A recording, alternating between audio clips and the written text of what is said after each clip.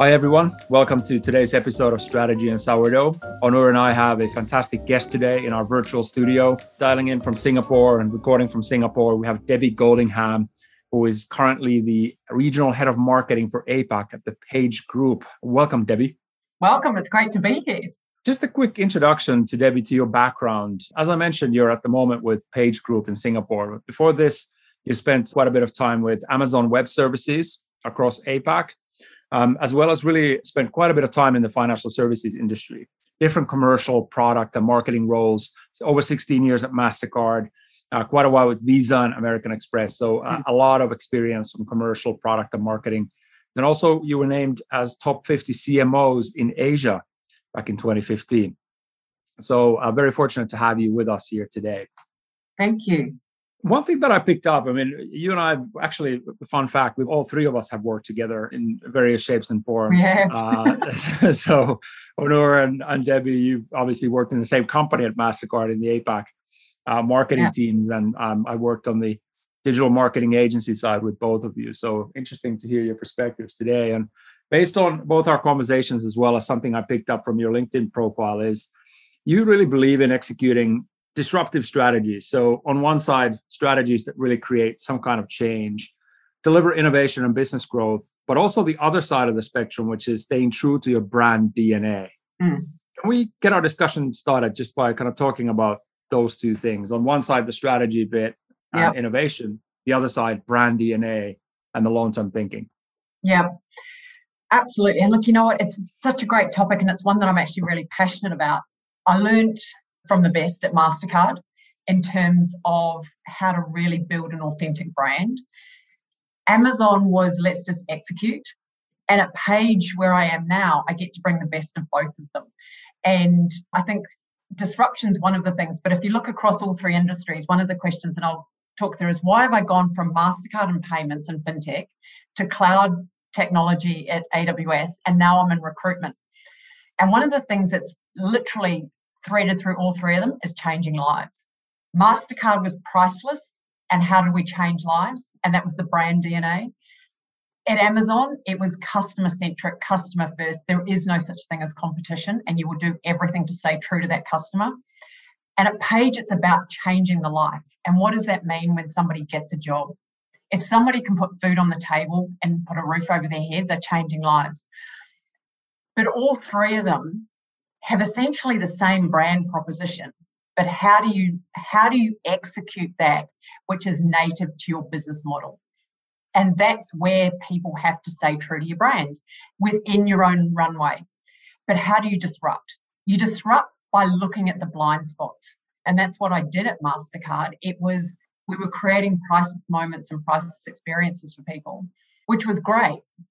But we had to disrupt to stay ahead. And how do you disrupt that in a world where there is a commodity and at the end of the day, people have to pay for everything? So I think the biggest challenge is know who you are, number one, and know what your customer wants, and then make sure you're out of the gates faster than anybody else to disrupt what everybody expects and deliver what the customer wants. You know, of course, MasterCard, if we take that as an example, the priceless brand has existed for a long time. Arguably, there's a lot of marketers in the company who know exactly what the company stands for, long-standing history, a lot of executions to draw from, the classic priceless ads and all that. But let's assume that we are marketing for a company that doesn't have all that heritage. Yep. Going back to your point number one, know who you are. How does a company that's in early stages really know who they are? What are the steps that you would take as a marketer to really understand who we are as a business if there isn't that sort of heritage and history behind them yet? A really good place to start is how did you get out of bed and figure out that there was a space in the market for you? You know, where did Uber come from? You know, and what was the market need that created disruption? I mean, you just need to look at a world crisis to know that the world's going to be full of disruptors. And it was out of the 2008 crisis that we saw the disruptors. When the global financial crisis struck, that was when people realized that there was an Airbnb. That's where the Ubers of the world really started to come into their own. You look at COVID-19, there's a lot of downtime for people in the last 8 months that have either been floored or just went, you know what, there's got to be a better way of doing things. And It's starting at that point, which was a customer need that you were able to solve for. And if that was an app that all of a sudden got somebody COVID tested faster than the rest of the world could do it, and you sold that to the hospital, guess what? You got somebody tested faster than anywhere else in the world. And you know what? That's your proposition. You're faster than anybody else at creating health solutions. Stay true to that. And if you can do that, everything you execute moving forward has to stay true to that. You're going to get somebody healthcare faster than anywhere else, or access to information around healthcare. And I think that's where you started from that day when you woke up and you got out of bed and you went, I can make a difference, I'm going to do this. Or that first check where somebody says, I'm going to buy that app because I like what you're doing to do X. Do it. Stay true to that and don't deviate. So it sounds to me almost like you start with solving a real customer problem better than everybody else in the market, which is almost talking about the product itself. You have a much better product than anybody else. And at that point, it almost sounds like marketing is, or brand essentially, is communicating that value proposition. In terms of, it is the essence of your brand. And, COVID has accelerated the fact that if you're not demonstrating your brand purpose in everything you do, the way you act, the way your website looks, that is your brand purpose in action. If you're going to change lives, I'll use a COVID example, you're not going to launch an app in a web environment and not mobile, because that is the oxymoron of your brand purpose. You've got to know who you're talking to, and you've got to know that you've got to make sure that you enable it for them. So your brand is demonstrated through every touch point and every customer element that you're going to have them come in contact with you. That's the purpose of your brand. And that's how people stay true to brands, because products will change. That's exactly where perhaps some of the younger companies might have a bit of an advantage, right? Because absolutely, you're building your product every day. Yep. You're building your brand purpose into the touch points and the experiences you build every day. You can move faster. I found it interesting because you spoke about three different things, right? Know who you are, know what your customers want or need, and then execute faster than anyone. Absolutely. And that's perhaps the area where a lot of younger companies have really an advantage of being able to move potentially faster than anybody. Absolutely. And you know what, that's what my experience at Amazon taught me, and with AWS, that's not one company. That's just a world full of startups. And they create an environment where you've got a great idea. It starts with the customer. It starts with the customer PR. You write your press release first. So before you do anything, write your press release and tell the world what's in it for the customer, number one, and what you're going to tell them, and then work backwards. So before you start any new idea, write that press release. And then that's what Amazon did. And that's how people got funded. And that's how projects got funded. And it was, if you've got an idea that'll change the world, do it. And next minute, you've got a startup of 4 people working within Amazon. And that's what it is. It's a world of startups.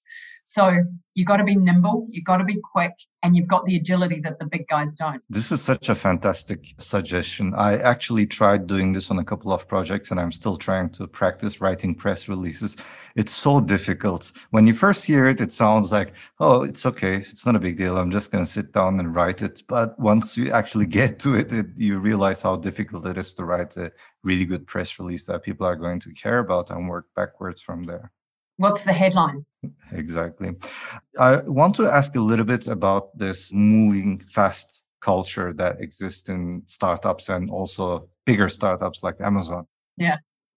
It's probably not a big surprise that companies, as they grow and as they get bigger, bureaucracy sets in and they start to lose some of that fire in the belly and they get a little bit more lethargic.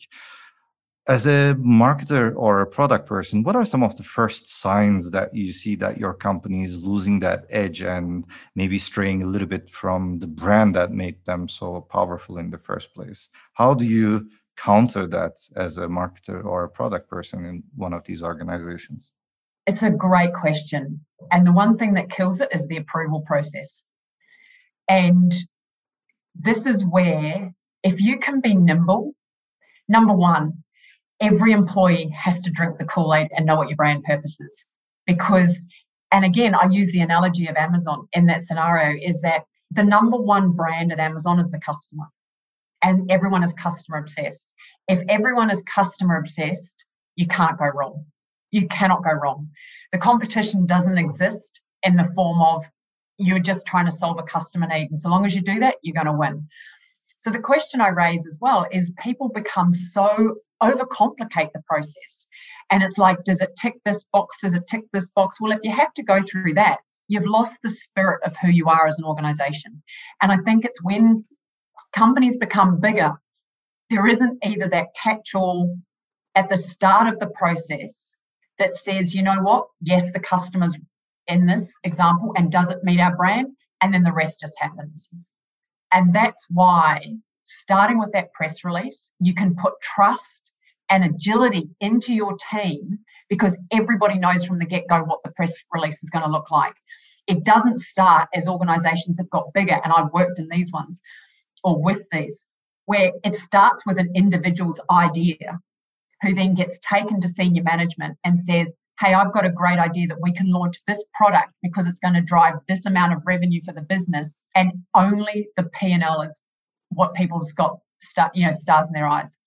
So the board sees the P&L and signs off on the P&L. That is the moment companies go wrong. That is the moment everything starts to fail because it didn't start with the customer, it signed off on a business case. Mm-hmm. And companies need to stop looking at it from a pure numbers perspective. And let's be honest, we're not the benevolent society. But the minute you start signing off on business cases, you're starting to fail and you lose that agility because you are literally hijacked by the numbers. And this is a fantastic point. I think there are two issues with this. The first one is incentivizes people who are simply better at putting together financial plans or putting together better presentations to go to the top rather than great ideas that may not immediately be visible. And the second problem is that, like you said, it loses the focus on the customer and then shifts the priorities towards financial incentives. The other important thing is, and I keep going back to remember how you got where you are. It was a leap of faith.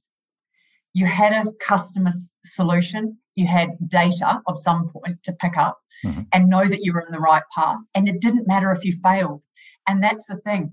Don't be scared to fail fast and move on. If you keep looking at those 12-month or 24-month projections on what the board has signed off on or senior management has signed on based on financials, you will lose yourself along the way and you will lose that vision along the way. The other thing we spoke about with our guest, Ben Hartman, last week was creativity really is one of the last remaining competitive advantages. Yes. And I just don't know how many cases there are where the creative ideas that would have driven 10x, 100x commercial outcomes would have started with a business plan. Yeah. I just don't think they would, right? They start from completely from somewhere else and then the outcomes follow. So I find that really fascinating. How often we actually just start with the P&L and start doing the math backwards and then expect the idea to be amazing. And you know what? That's where it starts to get unwell. And that's where big companies lose that agility because they're so wedded to the numbers. They're not wedded to the customer and the creativity that goes behind it. And that's where disruption fails. Yeah, absolutely. So let's switch gears a little bit then. One of my favorite topics that you and I have spoken about a lot over the years is really this notion of commercial strategy and marketing planning, right? So marrying creativity and commercial strategy. One of my favorite examples of this is when we worked together on a strategy for Indonesia at MasterCard. And I'd love for you to kind of talk through some of the thinking there because, you know, you had essentially, just to set the scene, right? You had a pretty simple and straightforward business target. Drive usage of certain cards in a certain market. But to achieve that, you essentially had an unlimited amount of places to go. So you could do TV campaigns, you could buy a Facebook, ad campaign, you could do almost anything. But I just love how you approached that problem back then. I'd love for our listeners to kind of learn from your thought process on how that strategy came to life. Yeah, sure. So it was priceless. We basically, during my time at MasterCard, it was get as many people to use their card overseas, which would be a fabulous problem to have today as well. But I think the challenge was MasterCard had traditionally played in the above the line space, be it print, out of home, and then more and more digital. And I will say above the line and digital. And really had played in that space of mass marketing. And that was fine. It did a fabulous job of getting them to where they are today. When we started to put a lot more ROI around our campaigns and a lot more of the business case was needed to justify incremental investment in certain marketing activities, it became more and more important for marketing to be data-driven. And one of the things that I made the decision of was, how do you take a mass marketing organisation and make it so targeted and precise and still get the buy-in of senior management? And one of the things that I did, given that it is a large organisation, is I looked at the data and I said, if we're going to drive people overseas, consumers have a behaviour. They don't just get out of bed and say, I'm going overseas, and the first thing I'm going to do is take a credit card. They may take various other forms of cash. They may take various other forms of payment. So what we needed to do is we took baby steps. We looked at the data and we looked at where there was low-hanging fruit that we could build confidence in consumers that MasterCard was the best card to travel with overseas. The most frequent travel destination outside of Singapore was Bali. Now, rather than boiling the ocean and putting mass advertising saying we were the best card to travel in all of our advertising, I decided to prove it and disrupt the way we marketed.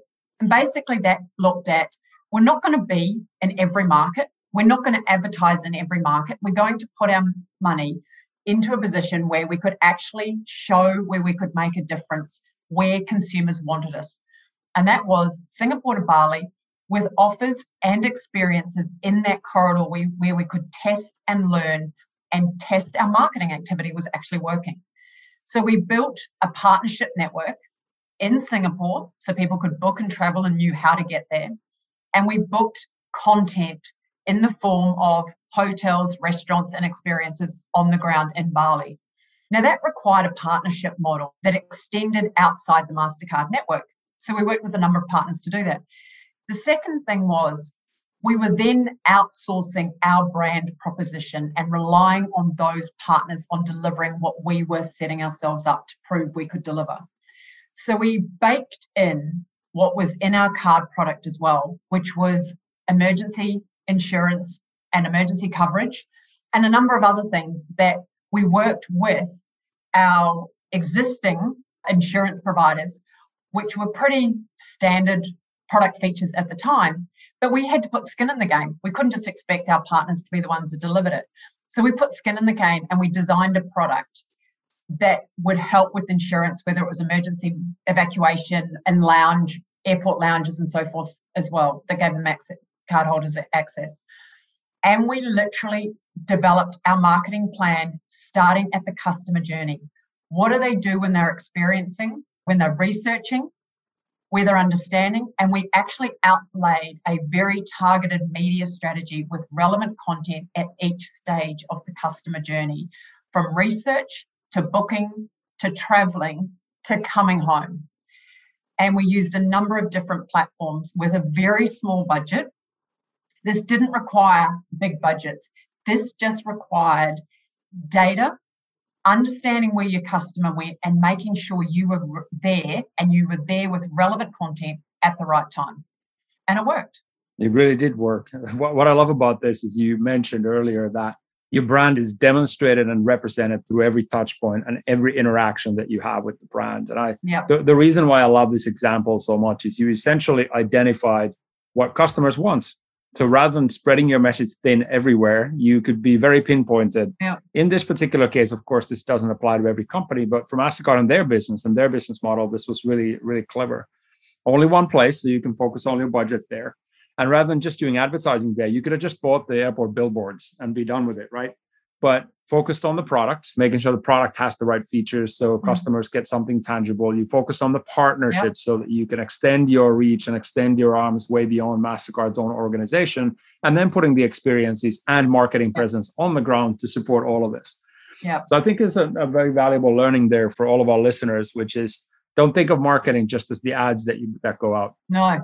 It's everything around the commercial proposition that customers might want and how that comes to life. And I thought that was always such a fantastic idea. Yeah. And I think the thing is as well, you can be crayons or calculators. And I always used to say to the team, we can be both, right? And creativity is not always the crayons, but creativity comes in how you demonstrate it and how you can actually articulate it to surprise and delight your customers. So for me, the creativity was in how we executed. I like this metaphor, crayons and calculators. What are some of the ways for developing that creative muscle? And I'm asking this from the perspective of more technical founders or even CEOs of smaller companies and growing startups, where they have so many fires to fight every single day. And they probably look at marketing from a problem-solving lens rather than coming up with creative ideas to improve our business lens. So what are some of the ways that you can develop that creative muscle?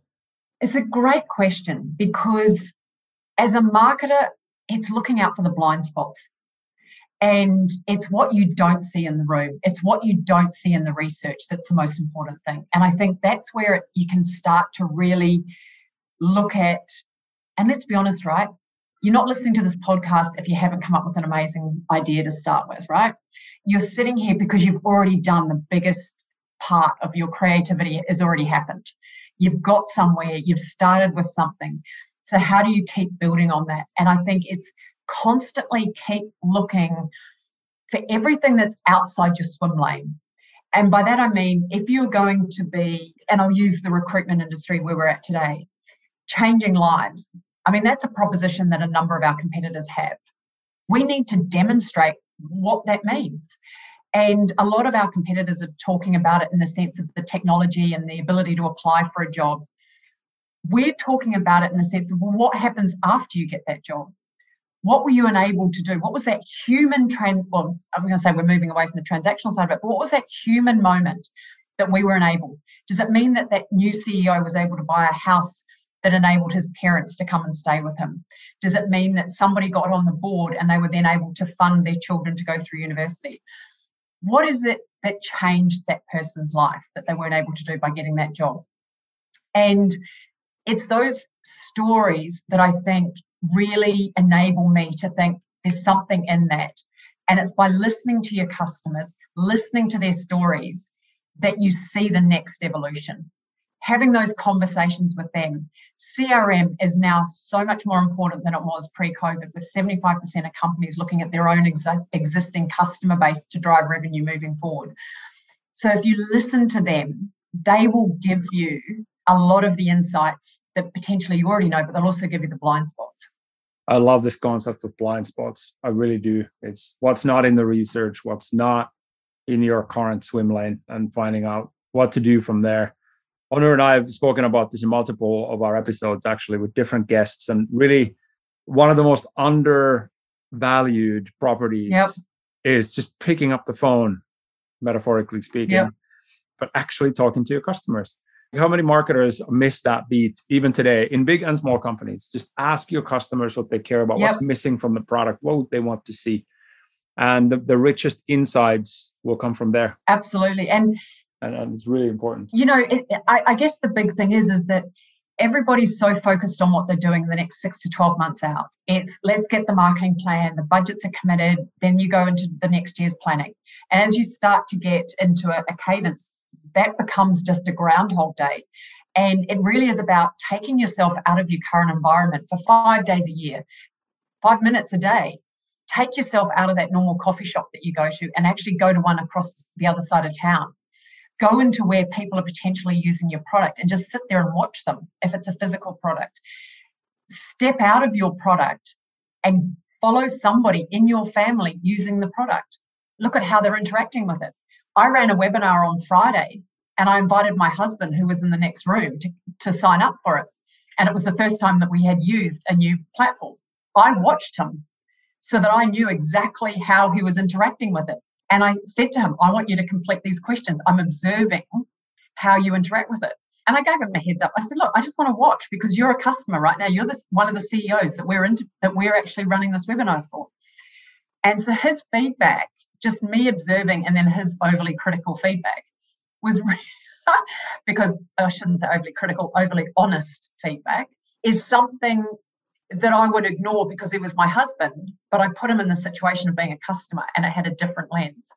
I turned what would have been a biased opinion into one that was actually very relevant. Yeah. And I think what's really important in these types of things, if you're observing people using your product or observing or even asking and just talking to people, is you listen to all the voices, and then you have to have the critical thinking to say, what is just someone's emotional reaction? And what are the relevant voices out there that you can listen to? Every customer is going to have a different journey and a different opinion, and whether it's emotional, like you said, and it's going to be triggered from something. But if you can absolutely stay true to the fact that your customer is the only person you should listen to, and then you make that decision, you cannot go wrong, because your customers are the ones that are feeding your bottom line and your top line, and the money will come.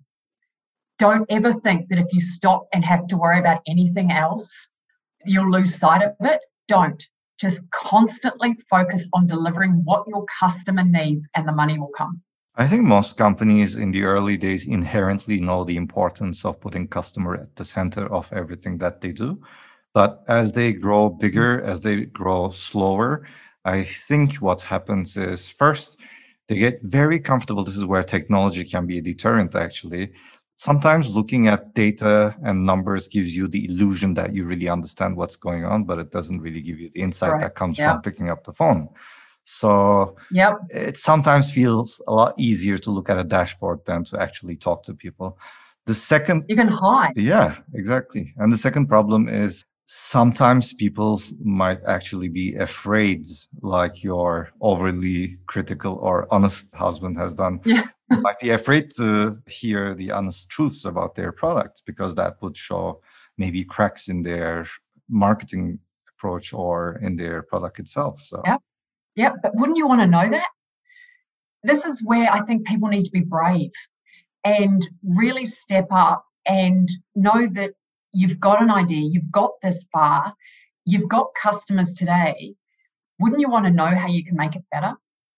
And somebody told me something early on in my career, and it stuck with me through both, I will be honest, both personal as well as professional challenges that have come my way. And they turned around and they said to me, if you couldn't fail, what would you do? That's a very good way of looking at it. That's amazing. And it stuck with me. And I literally, it's a mantra that I will sit there in so many different situations. Takes the fear out of the equation.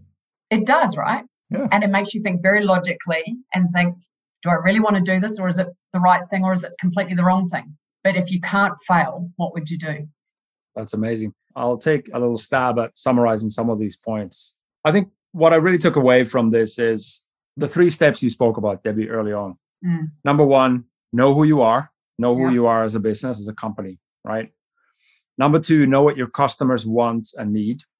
And that obviously has come really clear in our conversation, that has to remain the North Star throughout the life cycle of your marketing and your business. And then execute faster than anyone. So go to market. Don't be afraid to fail. Just try things out and be brave about it. And when you really truly know who you are as a business and as a brand, everything you do needs to build to that. So stay true to it. Don't deviate from it. Really execute to that through every touch point and every interaction that you ever have with your customers throughout your company, whether it's the app, whether it's the website, and whether it's somebody picking up the phone and calling your customer service. You have to stay true to that brand and who you are. And the other thing, a couple of cool analogies here, the crayons and calculators analogy, right? So you need both to be successful. And also both of those are additive to each other, right?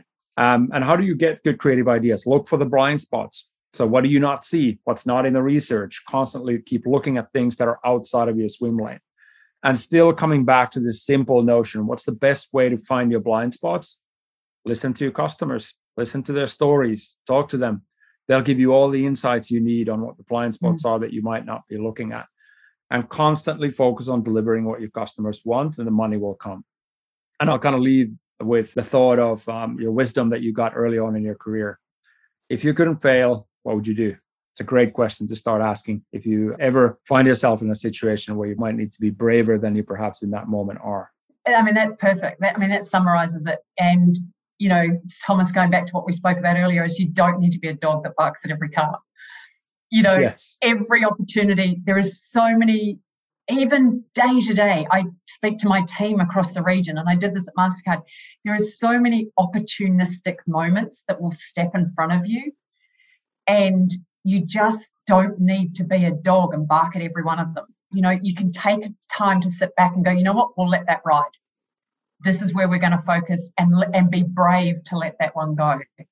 And then the other thing is as well, and this will happen as you go through and you're passionate and you believe as you grow, is that, and I used to do this when I was at MasterCard, is first they ignore you, then they fight you, and then they fear you. And it was something that every time I tried something new, and number of times management would go, you're joking. No. Or I'd try and sell it to the regional, the APAC regional, the global team, and they'd be like, no. And then they'd fight me because I'd keep going and I knew that I was onto something. And they'd fight back and they would say, you can't do that. And I'd be like, watch me. And I did it in the spirit of the company. So don't get me wrong, I wasn't going rogue. And then they feared me because we did it and we achieved it and we rolled things out. We won awards. We got, industry accolades. And it really became a force for the business. What we did across the region, I'm really proud of. And when your customers actually tell you that, then you've won. Absolutely. So when you have an idea that you really believe in, you got to fight for it to keep it alive. This is actually one of the most true things about creativity. Yeah. A lot of great creative ideas don't see the light of day because you didn't have enough people fighting for those ideas. Because a lot of the craziest ideas are exactly that. They are crazy ideas, and they sound crazy and they sound like no way. But only if you say yes to some of them, you will find out. Exactly. Don't be normal. That area is already cluttered. Yeah, exactly. Well, you need to be in another room. Yeah, exactly. Well, I think we're going to run out of room from our show notes from all the amazing analogies that you provided us today. Sorry, Thomas. They get me through my day. Yeah, no, there's some really good ones in here. We'll share a lot of them in the show notes today. No, it's been fun. Thank you. No, this has been a lot of fun. Yeah, thank you for all the listeners today as well. Hopefully some of these stories and some of these ideas will help you grow your businesses as well. Thank you for listening and have an awesome day. Brilliant. Thanks, guys. Have a great day. Take care. Thank you for listening to Strategy and Sourdough. We'd love to get any feedback, questions, or topic suggestions you may have. Drop us a line at hello@strategyandsourdough.com.